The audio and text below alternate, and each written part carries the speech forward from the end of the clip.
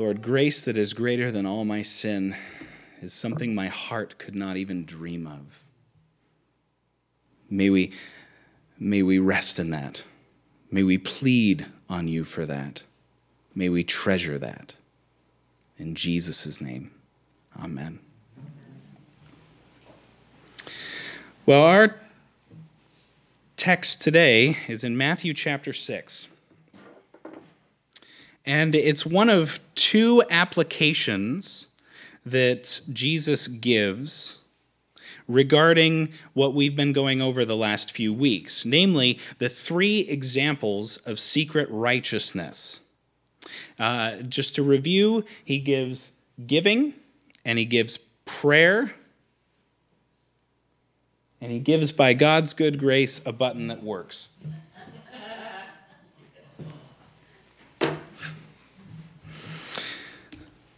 Derailed. Anyway, but he gives giving, he gives prayer, and then he gives fasting as three examples of secret righteousness, comparing that righteousness with the hypocrites, which we defined again as the Pharisees, the Sadducees, and the scribes. So with that, again, he comes to these two applications, and we're going to hit application number 1 today. So before we really go into it, though, I want to point out that we are by nature things focused, aren't we? Instead of God focused. The Westminster Catechism, which if you're not familiar with the Westminster Catechism, it was made by the Westminster Divines, but it was written as a question and answer format to teach basic Christianity to new believers, to children, but it was written in the 1600s, so the language is a little bit dated, but the very first question says this: what is the chief end of man? Chief end, by the way, means true purpose. So what is the true purpose of man? In one sentence, it answers, to glorify God and to enjoy him forever. Today we read Isaiah 12 when we opened, where Isaiah, pointing to the day of the Lord's salvation that we're now in with Christ, declares, "Behold, God is my salvation. I will trust and will not be afraid, for the Lord God is my strength and my song, and he has become my salvation." What do we do with that? We glorify God and enjoy him forever. Why? Because he is our eternal salvation. So even though we are, by nature at this point, things-oriented, God created us to be God-oriented. That was our initial stance, because he is our treasure, yet we find ourselves, in today's day and age, so heavily distracted by things in this world. So, again, before we dive deep into Matthew chapter 6, let's go ahead and think about what's clear and undisputed in this text. These, by the way, are not the sermon points, so don't try and write these down. But Matthew chapter 6, starting in verse 19, we've got verses in 19 and 20. You've got, do not lay up treasures for yourself on earth, but in heaven. That's number one, just undisputed truth in the text. Number two, if the light in you, which, by the way, should be defined as things that you think are righteousness, is actually darkness, then you're heavily deceived. That's the second half of verse 23. And then the last part of verse 24, you cannot serve God and money. Undisputed. We can't argue these things. Some translations, by the way, in verse 24 will say you cannot serve God and mammon or mammon. Mammon is a medieval devil of greed. It's not a real thing. It's not in the text. But the point stands that even in the King James Version, what they mean by that is you cannot serve God and money. You cannot serve money. So now that we've laid a little groundwork, let's read. So starting in verse 19. Do not lay up for yourselves treasures on earth, where moth and rust destroy and where thieves break in and steal, but lay up for yourselves treasures in heaven, where neither moth nor rust destroys, and where thieves do not break in and steal. For where your treasure is, there your heart will be also. The eye is the lamp of the body. So if your eye is healthy, your whole body will be full of light. But if your eye is bad, your whole body will be full of darkness. If then the light in you is darkness, how great is the darkness? No one can serve two masters, for either he will hate the one and love the other, or he will be devoted to the one and despise the other. You cannot serve God and money. This is the word of the Lord. So, our sermon summary today, which is featured in your bulletin, is a Christian's treasure is not found on earth, but in God who is in heaven. So we'll work our way towards that. We're going to hit some of the finer points of these verses today. So point number 1, if you want to fill it in, is where you lay treasure shows where your heart is. Now, some people have taken, well, actually, you know what? Let's just say this. Where you put your treasure shows where your heart already is. It's not a matter of, okay, now put some on earth and some in heaven. It's the point that Jesus is making in verse 21 is where your treasure is already, where it is. Where your treasure is. Not where it will be, not where you intend to put it, but where it is. Where your treasure is, there your heart will be also. The hypocrites throughout chapter 6 have all worked to get wealthy, to gain treasure on earth.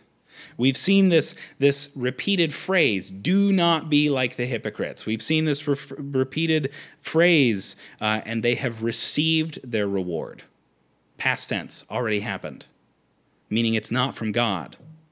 The hypocrites, through their giving, through their prayer, and through their fasting, are using a fake righteousness, or, as we discussed on Thursday, a public righteousness. And so Jesus then is commanding his followers to have a secret or private righteousness, meaning that the things you do are not to be shouted and megaphoned from the streets. It's not supposed to be done standing in the street corner. You're not supposed to go ahead and put things in the offering box when you leave going, letting it jingle a little bit. It's not supposed to be a public righteousness. It's supposed to be a secret, a private righteousness, which again does not mean hiding it from your spouse. So don't just sneak money into offering plates. But the hypocrites work to gain the wealth, the prestige, the power here on earth. Why? Because they had no concern for what God in heaven thought of them. And that's what Jesus is pointing out. He's saying they have laid up treasure here, where moth and rust corrode, they destroy it. They haven't put it in heaven. They haven't put it where it's safe. And we can act that way too, can't we? I doubt any of you, actually, you know what? I bet every one of you is going to put money in the offering box on your way out and go from here on out. But primarily just to chastise me. But we can act that way too, where we think we need others to see our righteousness, don't we? Isn't that a way that we can act? It's possible. And we probably don't do it all the time, but there's going to be that one thing where we're like, can't you be thankful that I helped you? That I did that thing for you? But friends, if your good works, your knowledge, your abilities are on display for others to see and be jealous of you, instead of being done for the building up of others, for the glorifying of God, then they're vain. They're worthless idols. Whatever reward you've received is what you will receive for it. And I speak from personal experience on that, and especially the use of the word knowledge. I could tell you stories of how many times I sat in elders meetings because I was part of a church plant, and they thought, oh, this guy reads the Bible. Sad that that's a qualifier to be in an elders meeting, but this guy reads the Bible, and therefore we should bring him in on the elders meetings. And there were so many times where I'm sitting there and I'm just like, yeah, you read that verse to put out your point, but did you read 2 verses later? Did you figure out what that verse actually even means? And I would get like frustrated with my pastor. I would get frustrated by our worship leader because I would just be like, guys, please, God meant something when He inspired this. And one of the worst things I ever got was, well, don't argue with the Holy Spirit. Right? That their interpretation is what the Holy Spirit is saying. Not that what the text says is what the Holy Spirit intended, but instead what they're saying about it.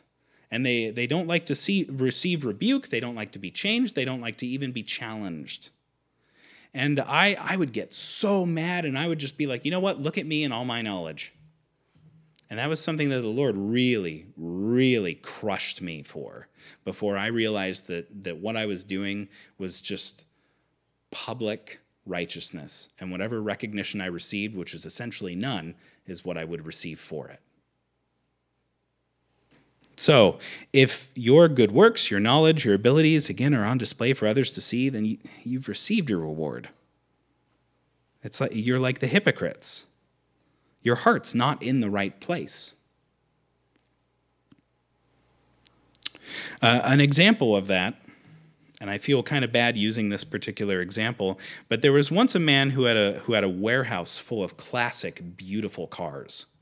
Over 587 is the number that I saw. He took pride in being able to drive a different vehicle to work or to the store whenever he felt the need, and all his cars, again, were beautiful condition. And especially the hot rods. Oh, I love me some hot rods. But some of those hot rods, they sounded wonderful.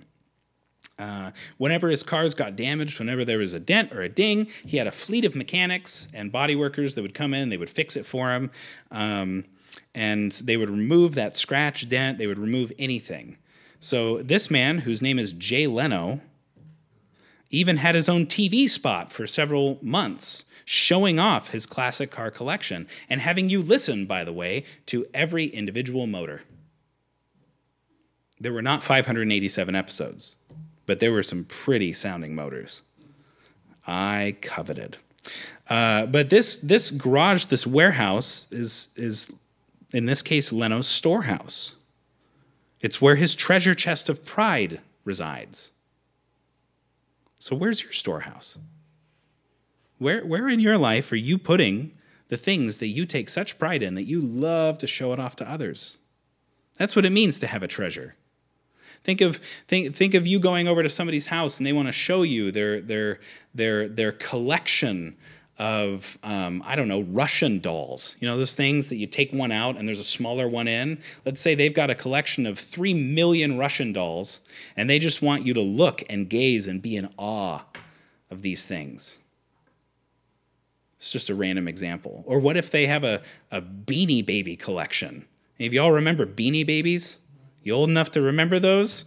Every kid collected these things, and they all had names, and my kids have some. My wife and I have 2 crates. Actually, I have trash bags full of them because my dad just threw them in trash bags. I think there's some that are in crates. But I mean, we had little tag protectors that you would put over the tag to keep it safe.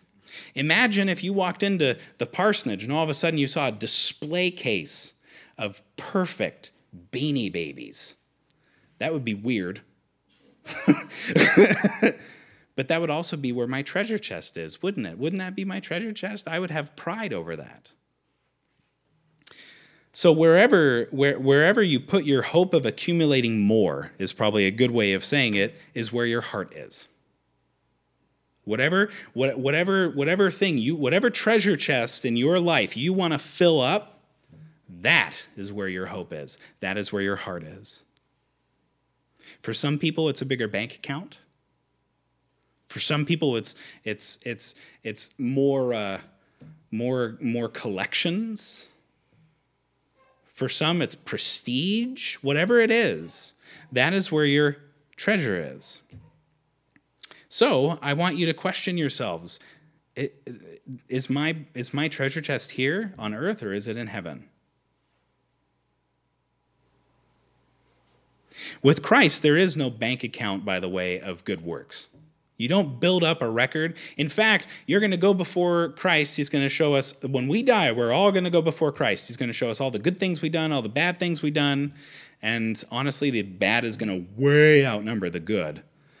And for us who are Christian, we get those bad covered by the blood of a gracious Savior. Our righteousness is pitiable in comparison to his. So somebody that has their treasure chest with Christ, the treasure is Christ. They don't have to publicly show off their righteousness. Instead, they do it secretly. That's why Jesus tells us, do not lay up for yourselves treasures on earth. He's saying, don't be righteous for the sake of others seeing it. Instead, be righteous for the sake of God seeing it, so that he sees in secret and he rewards you in secret. So, do your treasures lie where moth and rust destroy? Are they in a place where thieves could break in and steal, where you need to protect these treasures? Or is Jesus enough? We need no more treasure than him. In him is an eternity of treasure. Every crown I get when I go up and I'm with Jesus, I'm literally going to throw it down in front of him. And I'm going to say, no. I don't want any of these. I want you. That is what our eternal joy is, that we glorify God and enjoy him forever. Why? Because he's forever enjoyable. A movie is enjoyable, 1-2 times? That's nowadays, that's like 6 hours of your life. If you really love Lord of the Rings, the extended edition is like 12 and a half hours of viewing. That's just like the first three. So, that's 24 hours of delight if you're going to enjoy it twice, if you have that much patience. But Christ is going to be enjoyable forever and ever and ever, and you're never going to grow tired of him. Is that enough? Where your hopes to accumulate more are is where your heart is. So Jesus is essentially saying this in these two verses. Don't accumulate treasure on earth. Don't let your hearts be attached to things instead of me. Rust and moths will corrode things here on earth. Thieves break in and steal. But instead, lay up treasure in me where it's safe. Work for true righteousness, not fake righteousness, which pushes us to point 2. Verses 22 and 23 are kind of hard to understand. It's an object lesson. Jesus is giving us an object lesson. He's trying to help us understand something. So the point 2, if you're filling in them on your bulletin, is an eye that lets in light is an eye that can see outward. So this example, the eye is the lamp of the body. So if your eye is healthy, your whole body will be full of light. But if your eye is bad, your whole body will be full of darkness. If then the light in you is darkness, how great is the darkness? A blind person cannot see outside themselves. Can we agree on that? A blind person sees darkness. Many of us have many of us, if not all of us, have felt the effects of fading vision. For me, I have almost perfect vision. Hold on. This eye. I have almost perfect vision in my left eye. In my right eye, it's garbage. If I'm walking around like this, not only do I not have depth perception, but I'm probably going to be like, I can't even focus on this microphone. That's how bad my vision is. So I need corrective lenses in order to help me see the world correctly. But I can let in light. Light comes in my body. Light allows me to see what's in front of me because my eyes are functional. But a blind person can't do that at all. You ever do that experiment where you put on a blindfold and try to walk around for a few minutes? That was something that we did in a psychology class, right? You had to rely on your friends, your classmate to lead you around. First of all, you had to trust them that they weren't going to shove you down a flight of stairs. Second of all, you had to trust that they weren't going to walk you into poles. That did happen to me. I had my friend do it, and it was a bad choice. I should not have chosen him. But had to walk me around with a blindfold I couldn't see, and really, when you have that blindfold tight enough, you don't see outside of yourself. So a healthy eye, as Jesus would define it, is one that can see outside of itself. It lets light in. It's visible. It sees outward. It can see pains. It can see struggles. It can see trials that others face, not just itself. A healthy eye has a view of where they're to use their good works. But a not healthy eye doesn't care. A spiritually blind person has no concern for the damage of their own self-righteousness. They have no concern for anything other than their own prestige and wealth and treasure. And by the way, it relies on others to provide it to them. That's what the hypocrites have been doing, right? 6:1, Matthew 6:1, beware of practicing your righteousness before other people in order to be seen by them. A person who's got an unhealthy eye doesn't actually care about how dirty it is inside, because it thinks that the more it accumulates, the more treasure it gets, the more powerful it is, the more healthy it is, when really it's just getting more and more unhealthy. But a spiritually healthy person, a seeing person, has a body full of light. It lets in light. It can feel the light. It not just feel the warmth of the sun, but it can actually see the sun. Don't look at the sun. But it can actually see the sun. It can see everything around it. It can see the things that it needs to run to help on. Can you imagine a blind medic on a battlefield? Do you think that medic is going to be very effective? That medic will probably step on a landmine. That medic will probably walk right up to an enemy soldier. That medic will suffer more injuries because it's not able to run for cover. Why? Because it cannot see cover.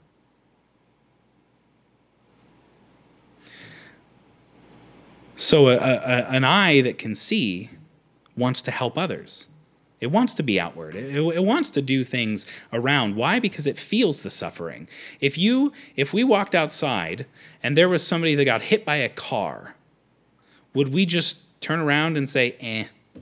No, most of us, if not all of us, would have the inclination to run and help.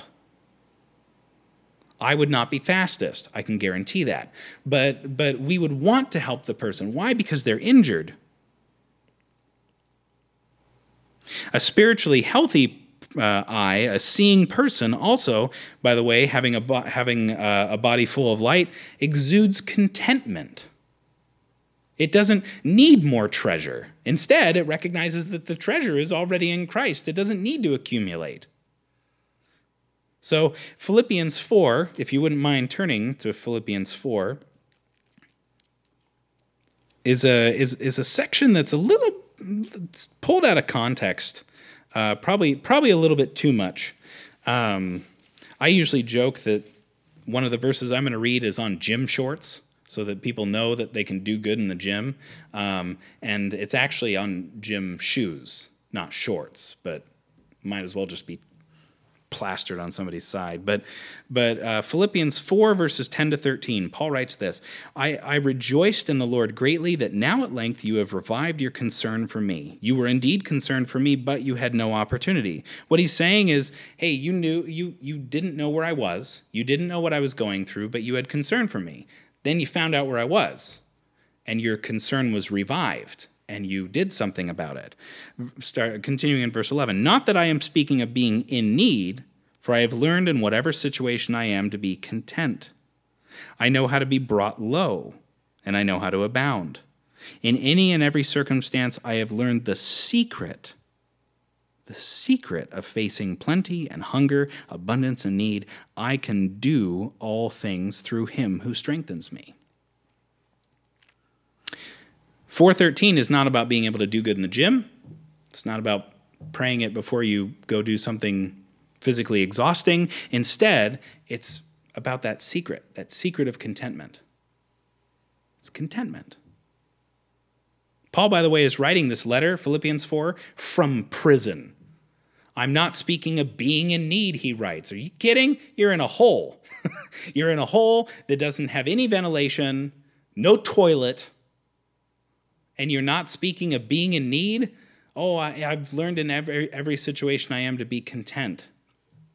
What? What? You kidding? Even if he's in house arrest, he can't go outside. He can't go do things. Instead, he has Roman guards standing by him all the time, and yet he's content. He's not in need. So a spiritually healthy person is somebody that exudes contentment. Also, going back to Matthew chapter 5, that we did 6 months ago, going back to Matthew chapter 5, a body that's full of light wants to share that light. And that's why we think of it as outward. Matthew 5:14-16 says this: You are the light of the world. A city set on a hill cannot be hidden. Cannot be hidden. Nor do people light a lamp and put it under a basket, but on a stand, and it gives light to all in the house. In the same way, let your light shine before others, so that they may see your good works and give glory to your Father who is in heaven. So a spiritually healthy eye wants to share the light that it's already being let in. What if it doesn't? Jesus has an answer to that question. If your eye is bad, your whole body will be full of darkness. If then that righteousness, that light you think is righteousness, in you is darkness, how great is that darkness? That person is deceived. They think they're righteous. But really, they are full of darkness. So is your righteousness inwardly focused? And I use righteousness with finger quotes there, right? Is your righteousness inwardly focused? Is it darkness that masquerades as light? Is it darkness refusing reformation like the Roman Catholic Church? Oh, how great the darkness which thinks itself light.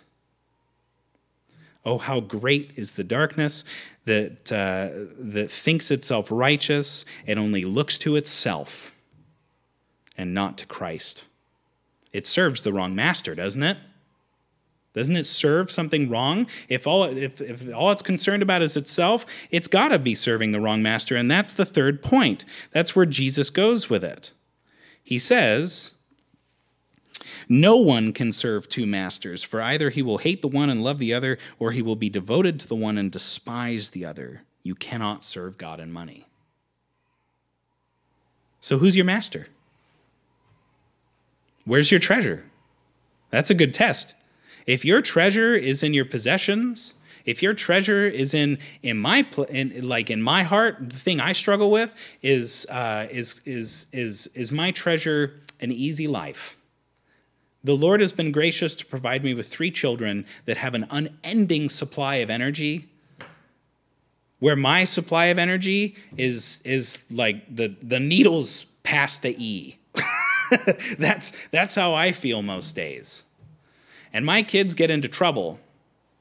Yes, they do. They do get into trouble. My kids get into trouble. And you know what? I get mad at them. Why do I get mad at them? Because I am selfish. Because my treasure, honestly, most days is in me having a not hard day. What's my master? In those moments, what is Scott's master? Convenience? Easiness? But it's not God. Unless I'm disciplining my children in love, unless I'm watching out for them, caretaking for them, making sure that they are safe and loved, and let's say I go to give my child a hug and not being a stinker, they run away from me in fear. Why? Because my hands represent pain. Who's my master at that point? At that point, I have some repentance to do.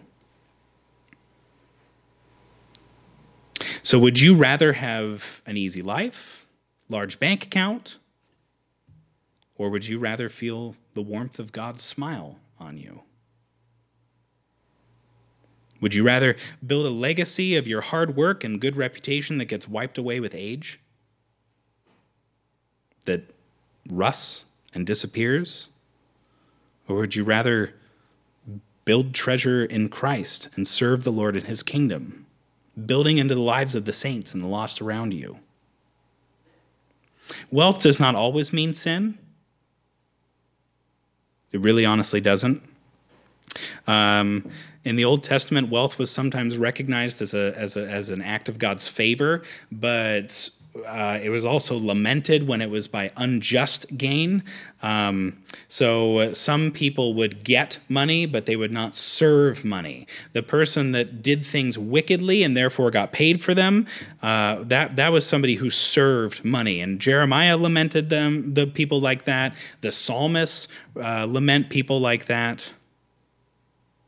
But wealth gained through righteousness is a gift. Wealth gained through unrighteousness is an abomination. That's why Jesus is calling out the Pharisees. They're gaining unrighteous wealth. They are not serving God, and yet they are the religious leaders. They are the wonderful people that everybody else is supposed to follow, but they're hypocrites. They've received their reward, and it wasn't from God. Their praise that they got, the prestige that they got, the power that they got, the pocketed funds, they angered the Lord so much that Jesus spends a whole sermon calling them out. They served their master money. They had their treasures on earth, and they were wayward guides leading Israel into spiritual destruction. But the Apostle Paul has an answer to that situation. In 1 Timothy 6:9 through 10, Paul says this, "But those who desire to be rich fall into temptation, into a snare, into many senseless and harmful desires that plunge people into ruin and destruction." See that? See, you hear that? Those who desire to be rich plunge people into destruction. For the love of money is a root of all kinds of evils. I'm sure you've heard money is the root of all evil. That's not what the verse says. It's the love of money is a root of all kinds of evils. It is through this craving that some have wandered away from the faith and pierced themselves with many pangs. A love for worldly wealth, prestige, and money is a root of all kinds of evil. Where do you lay up your treasure? Who's your master? Good questions. Good questions. These two coincide. They answer the question in two different ways. If your master is God, then your treasure on earth will be of minor importance. You'll work and you'll gain funds righteously to further his kingdom, not to exalt yourself with many treasures. You will buy things if your master is God, and if your treasure is in heaven, you will buy things not to satisfy a longing in yourself, but you'll buy things that will help you glorify your Savior. What does it mean to glorify God? It means to show him as beautiful. Is that what your purchases do? Do they show him as beautiful? Or do they show the size of the bank account? Or do they show the intelligence that you have in purchasing the right object? Show your good research in getting that one car that actually lasted 15 years before it needed an oil change. I'm just kidding. I know that's not true. although my first car would have benefited from me knowing that sooner. But, but regardless, where is your treasure? Who is your master? That's what Jesus wants to challenge us with. He's not calling you hypocrites, but he's calling out the hypocrites. The hypocrites among us, the hypocrites in his time. We need to question these things. Let's pray and sing our last song. Father, I thank you that you sent your Son to convict us, to make us question our own actions, our own eyes' health, our own ability or inability, whatever it may be. I pray that we would learn where our treasure is. I pray that we would learn who our master is so that we might repent, or that we may be encouraged of our love for you that leads us to responding with always seeking to show you as beautiful, which you are, Lord. What is our true purpose? It's to show your beauty and to enjoy you forever and ever, our treasure and our Savior. Amen. The question I want you to walk away with today is ultimately, is Jesus enough? Where is it that you're storing your treasures? Who are you serving? Of course, I want you to walk away with those. Is my eye healthy? Am I letting in light? Am I seeing outside myself? Those are good things. But ultimately, I want you to question, is Jesus enough? Is he your treasure? Because all your reputation, your land, your influence, what if they all disappeared tomorrow? What if they disappeared today on your way home? Would Jesus be enough? Is he enough?